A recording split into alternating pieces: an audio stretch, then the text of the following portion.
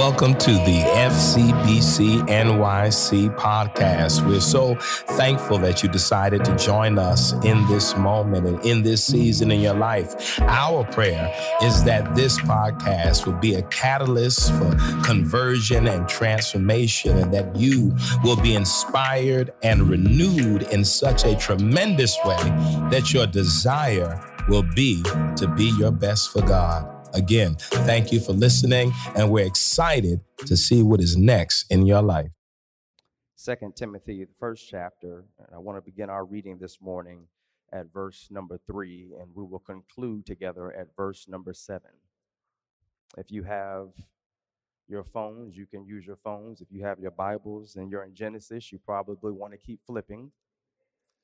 And if you're in Revelations, you've gone entirely too far.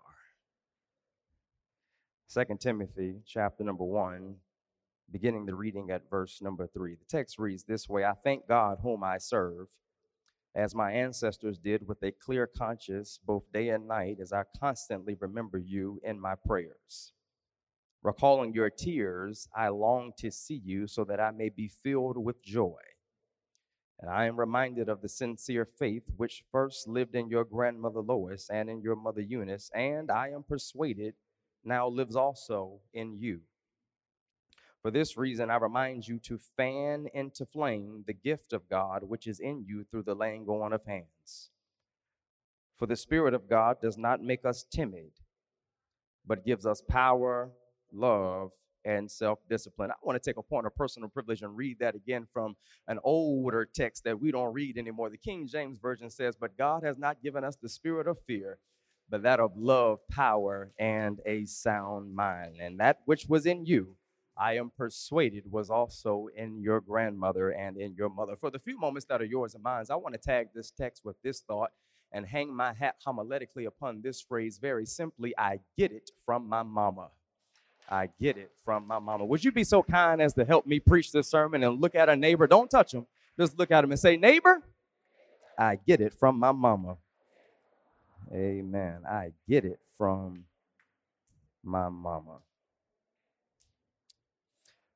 All of my life, I have been told that I resemble my mother, and the older I get, begrudgingly so, the more I become like her. I look up some days and I realize that the way I keep my house clean and in order is just the way my mama taught me all those years ago. I look up some days and people come over my house and say, Rice, where in the world did you learn how to decorate like that? They think I shop at Restoration Hardware, and they don't even know I go to Marshalls and TJ Maxx and get a whole bunch of stuff on discount, but you would never know. And I just simply tell them I learned it from my mama. There was a time back in November when I had a Friendsgiving at my house. And child, let me tell you, I was throwing down in the kitchen. We had some collard greens and candied yams and a little bit of roast beef. And we had some pies. And we had a little bit of this and a little bit of that. And my friends were so taken aback. They said, Rice, where in the world did you learn how to cook like this? And I just smiled at them and said, child, I get it from my mama. They didn't know the whole time I was preparing the meal that I was on the phone with my mother so she could walk me through step by step. But they didn't know that, and all I told them was I get it from my mama. There are some days that I try to step out in the city of Atlanta, and I try to make sure that my shoes and my pants and my shirt all are coordinated. And there are some people who will ask me, Rice, who taught you how to dress like that? And all I do is smile back at them and tell them, child, I get it from my mama. And even though I have learned how to dress and I've learned how to cook and I've learned how to decorate, I have not mastered yet the ability to bake a pound cake. Don't tell nobody. It's a secret. But if you ever want a pound cake, do not come my direction, because my mother and my grandmother have this beautiful recipe to how to put a pound cake together. I can make you a good yellow box cake with some chocolate icing on it, but I don't know how to make a pound cake just as of yet. I've not learned how to master it. But growing up, my mother and my grandmother, they made these delicious pound cakes cakes, and I never understood their process fully. I live in Atlanta, but I'm from a small city in Virginia. It's so small, if I told you the name of it, you wouldn't even recognize it. And down in this country of Virginia, they would get some flour and some cake mix and some mayo and some eggs, throw in a pinch of salt and milk, and they'd stir it all together. But see, in this small city that I'm from, my grandmother did not use 2% milk or whole milk. She used something that came in a can called carnation milk. And I could not understand for the life of me why my grandmother would put the carnation milk in the cake. And my grandmother looked at me one day when I was trying to learn the recipe, and she calls me LK. She says, LK, I'm using the canned milk because it lasts a little bit longer. It does not expire as quickly. She said, see, if you use regular milk, see, that has an expiration date. And if you put expired ingredients in the overall recipe, it's going to cause you to get a stomach ache. And I want to press pause right there this morning and holler at some people in the room, because you've come to 1 Corinthians with some stomach aches in life because you keep trying to consume stuff that has already expired. But I've come to tell somebody this morning that if you want to get to where God wants you to be, you got to learn how to tell some people and some places, let the door hit you where the good Lord split you. As a matter of fact, as I look back over my life, I can testify that the reason I had some stomach aches, the reason I had some heartaches, the reason I had some headaches is because I had to discover that some people are no longer in X, they're now a Y. Why in the world was I dating them in the first place? You got to learn how to be able to move on and let the expired stuff go and be grateful for the times that you had. But you got to understand that breakups ain't the end of the world. That if you break up with a little boy or a little girl, understand they're like a bus. If you miss one bus, guess what, boo? Another one's going to come around the corner after a while. Is there anybody in this house who can testify that I'm learning not to put expired ingredients in my life's recipes? And so my grandmother told me that you got to learn how to get some fresh ingredients. And so I was ready to pour this carnation milk in just as it was. And my grandmama laughed at me and she said, no, baby, reading is fundamental. I said, Grandma, what do you mean? Because on the outside of the can, here's what it said. It said, in order to get best results, you got to shake this can up. And I want you to know every now and again, beloved, God will shake your life upside down to get the best results out of you. Anybody ever been shook before? Anybody ever been up and been down? But your testimony is I'm still standing. Your testimony is I've still got joy. Your testimony is I've still got my strength and I've still got my praise. And I know the last couple of years in our country have been crazy, but can I suggest to you today that maybe God was just shaking us up so God could get the best out of us? Every now and again, God will shake you and God will mold you so that God can get the best results out of you. And they'd make those pound cakes. And I tried to use a wooden spoon one time. I'm embarrassed to tell. Y'all better not tell nobody this. I tried to stir that substance with the spoon. And my grandmama said, no, baby, you can't stir the cake batter with a spoon. You got to get you a KitchenAid. You got to get something that can get in the midst, in the thick of the material and stir it all the way together. I said, Grandmama, why can't I use a wooden spoon? She says, because if you don't properly mix the batter, then the cake will fall in the oven. If you don't properly mix the batter, then the process of aeration will cause the cake to fall while it is baking. And I want to encourage somebody today to not use wooden spoons in your life, but allow yourself to go through the process of being stirred, because the more God stirs you, the better you're going to come out. And I don't know who I'm talking to today, but you're going through a stirring process right now. You're going through a trying time right now. But I want to encourage you to not hop out of the oven just yet, because God is doing something in you that eyes have not seen and that ears have not heard, neither has it entered into the hearts of men what God has in store for you. And that's where Paul is in the text this morning as he writes his son in the ministry, Timothy. He tells him to stir up the gifts that are within you in the same way that my grandmama told me that you've got to learn how to stir the batter until you get all of the lumps out of the batter to ensure that you get the best results. Paul is now writing his son in the ministry, Timothy, and he's writing him, telling him to stir up the gifts that are already within you. I like what Paul does in this text, because Paul is imprisoned at Ephesus and he tells his son in the ministry, Timothy, to stir up the gifts within him. Let me give you context so you understand content Timothy was Paul's assistant on his missionary journeys throughout Asia Minor and Greece. He helped Paul to found churches through the process of Hellenization in Macedonia and became what is called an emissary prophet to Philippi, Thessalonica, and Corinth.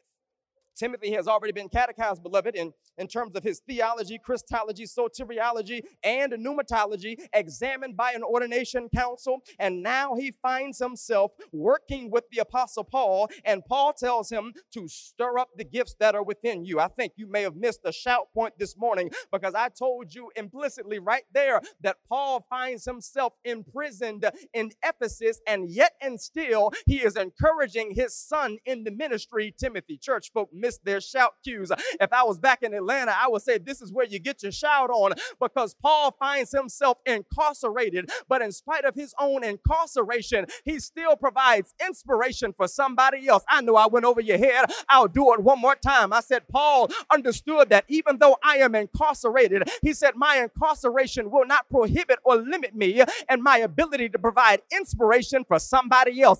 And I don't know who I'm talking to this morning, but you are learning that you are grown up in God, not by how high you jump when you shout or how loud you holler when you scream. No, but the sign that you have grown up in God, the sign that you are mature in Christ, is when you can provide inspiration to somebody else. In spite of your own situation with sickness in your body, you still have the ability to tell somebody else that God is a healer. And that's why you've got to be careful when you come to church on Sunday morning, because there may be somebody else who's watching you. There may be somebody else who's observing you, and their testimony is, if you can make it through your hard times, then maybe I can make it through mine. The old songwriter said, if I can help somebody as I pass along, if I can cheer somebody with a word of song, then my living is not in vain. And I wonder, is there anybody around this church this morning who can testify, no matter what I find myself going through, I'm made up in my mind like David that I will bless the Lord at all times, and his praises shall continually be in my mouth.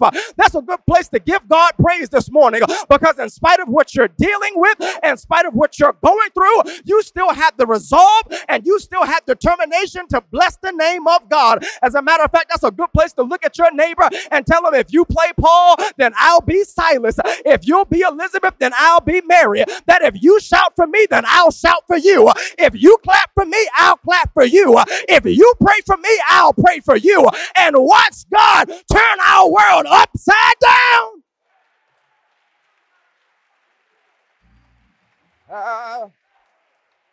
Beloved, the text tells us today that you've got to learn how to stir up those gifts. And Paul tells Timothy that if you're going to stir up those gifts, number one, hear this, you've got to learn how to use your memory. You've got to learn how to use your memory. I'm still in Bible country, as Jeremiah Wright would say. Verse number 5.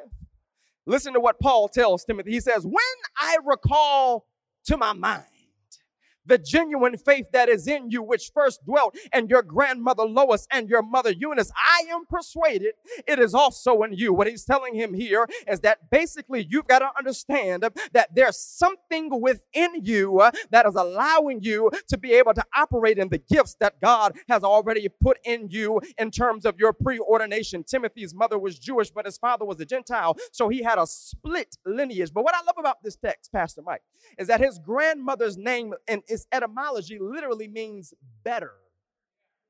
His mother's name means good or victorious. And so what Paul tells him is that you've got to go back down into the hippocampus where long-term the memory is stored. Never mind the parietal gland or the frontal lobe or the temporal lobe or the pineal gland or the medulla oblongata. He says, pass all of that and go back to the hippocampus.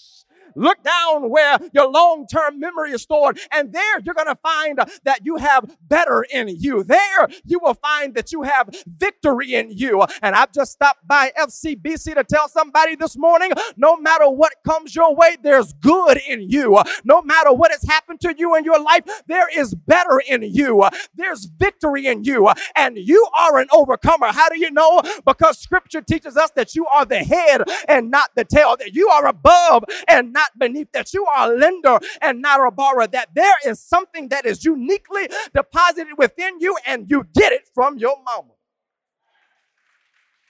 He tells them, he literally tells Timothy, that if it were not for the women who were in your lineage, you would not be who you are today. And I don't know who I'm talking to today, but I've just come to encourage somebody that we ought to give praise and we ought to give thanks for every black woman in this country who has paved the way for us to be where we are. We ought to give God praise for every woman who's made a way, who's blazed a trail, who's opened a door, who's walked a path. We ought to give God praise for Cicely Tyson and Breonna Taylor and Sandra Bland and Rosa Parks and Mahalia Jackson and Mary McLeod Bethune and Jarena Lee and Maria Stewart and Dorothea Heights and Maya Angelou and Amanda Gorman and Cardi B and Beyonce. I don't know who I'm talking to, but there's some church girls in here this morning who can testify that I did it from my mama. Do I have company in this house who can testify when I look back over my life and all of the stuff that I've come through, there's some good in me, there's victory in me, and there's power in me. I didn't mean to get this excited. So Paul tells Timothy, number one, you've got to learn how to use your memory. Understand that you come from a lineage of people who have persevered through difficult times. He says, number one, if you're going to learn how to stir up the gifts, you got to learn how to use your memory. But then he tells them, not only must you learn how to use your memory, hear this, number two, he teaches us that you got to learn how to embrace your mystery. The text tells us right here in verse number 6, says, for this reason, I remind you to stir up the gifts that are already within you through the laying on of your hands. In other words, what Paul tells Timothy is that God has already given you the creative license and the divine blueprint to give birth to everything that God has uniquely deposited within you. I want you to hear me and hear me well this morning. Stop waiting on somebody else or something else outside of you to manifest what God has already deployed within you. I've come today with a prophetic mantle to tell you that this is the season, this is the moment, and this is the time for you to stir up the gifts that God has placed within you. As a matter of fact, it was Dr. Howard Thurman, a Christian mystic and theologian, who said, do not ask what the world needs, but ask what makes you come alive and go do it. Because what this world needs is people who have come alive. And I want to remind you that when God called you to do whatever it is that God has called you to do, it was not a conference call. You don't need anybody else to co-sign. You don't need anybody else to agree. You don't need anybody else to approve the vision that God has given unto you. You've got to understand that this time and the season for shrinking yourself to be digestible for other people is over. As far as I'm concerned, they can choke. They can kick rocks. If they don't like it, that's their problem and not yours. You've got to get to a place in your life where you stop diminishing who you are to make other people feel comfortable around you. I've learned, beloved, that you cannot allow other people to make you keep your voice silent. Your voice matters. Your body matters. Your blackness matters. Your queerness matters. You matter to God and you matter to this church. And I've come to encourage somebody today to tell you, stop playing small. You playing small to the world does not help anybody. But you've got to learn how to tell some people, if you don't like my hair, well then child, look the other way. If you don't like the clothes that I got on, then buy me some more. Because in this season of my life is Jimmy Crack Corn, and I don't care. I don't care if you like me or not. I don't care if you clap for me or not. I don't care if you celebrate me or not. I've learned how to encourage myself. I've learned how to pat my own self on the back. I've learned how to press my way through.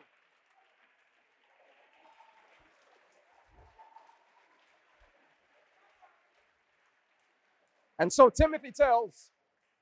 Paul tells Timothy to stir up the gifts that are within you.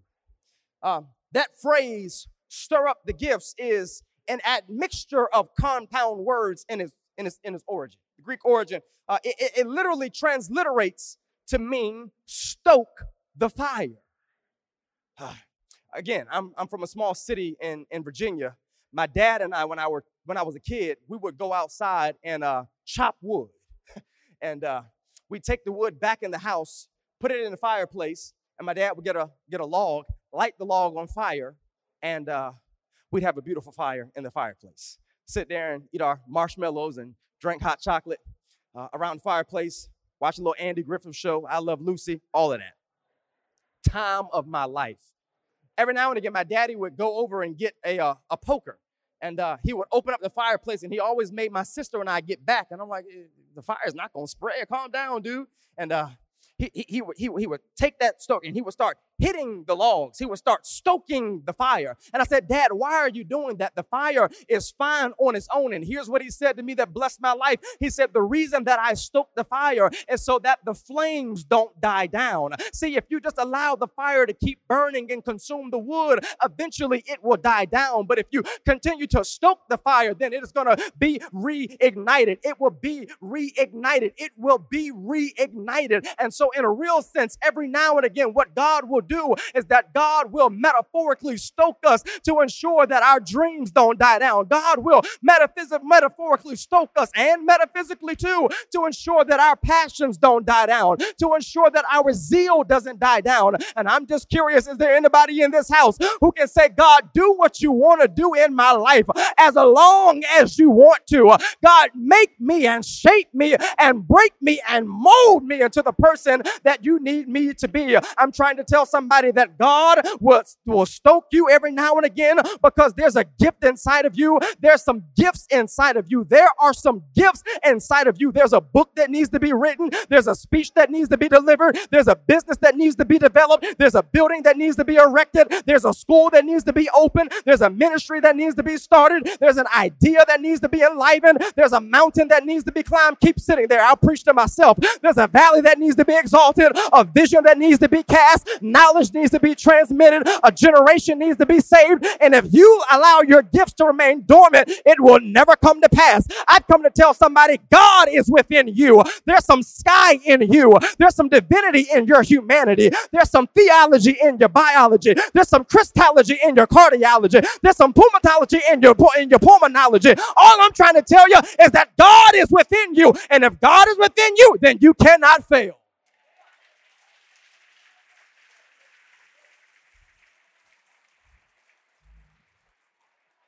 Paul tells Timothy, if you're going to learn how to stir up the gifts, I'm done. Number one, you got to learn how to use your memory. Recall to your mind the genuine faith that is already within you from your foremothers. Then he tells him, not only must you use your memory, number two, you've got to learn how to embrace your mystery. That divine blueprint that is already within you. And then Paul tells Timothy, when you learn how to use your memory, when you learn how to embrace your mystery, lastly and finally, it will bring forth your ministry.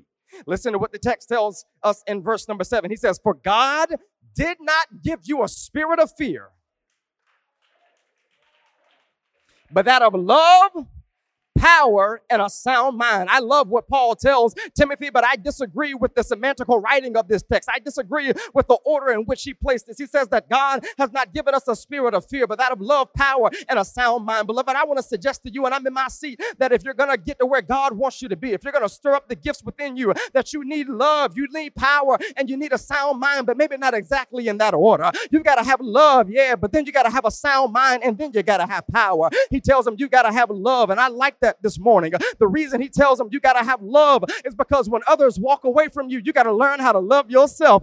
If nobody else wants to be around you, you got to learn how to love yourself. And if you're going to do the work of ministry, it doesn't require you to have a title. It doesn't require you to have a lot of money, but it does require you to have love. You're going to have to learn how to love the hell out of some people who you know don't like you. You're going to have to learn how to love the hell out of some politicians who are systematically trying to institutionalize racism and sexism and homophobia and transphobia, but we've got to love them anyway. As a matter of fact, it was Dr. Cornel West who said years ago that if you're going to serve the people, if you're going to save the people, you've got to serve the people. And if you're going to lead the people, you've got to love the people, because love is what we need. Dr. King said it this way. He said, what we need is not soft-minded religionists nor tough-minded scientists, but what we need is love. And so Paul tells him that you got to have love, but then he tells him that you've got to have a sound mind. You've got to have have a sound mind largely to the degree that you remember what Paul told the other church in telling the Romans, be not conformed to the things of this world, but be transformed by the renewing of your mind.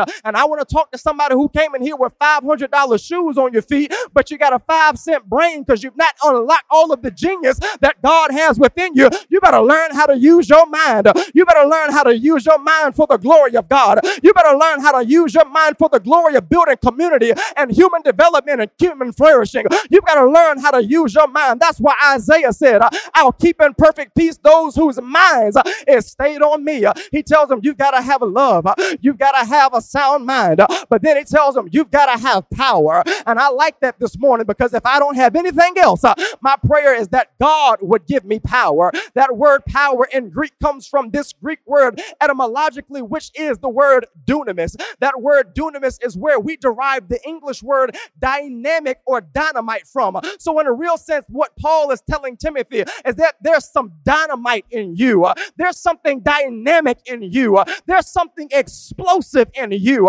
And if you don't allow the fire to be ignited, then the dynamite will never go off. But I'm looking for every blood-washed, born-again, saved believer in this house who can testify that there's something in me.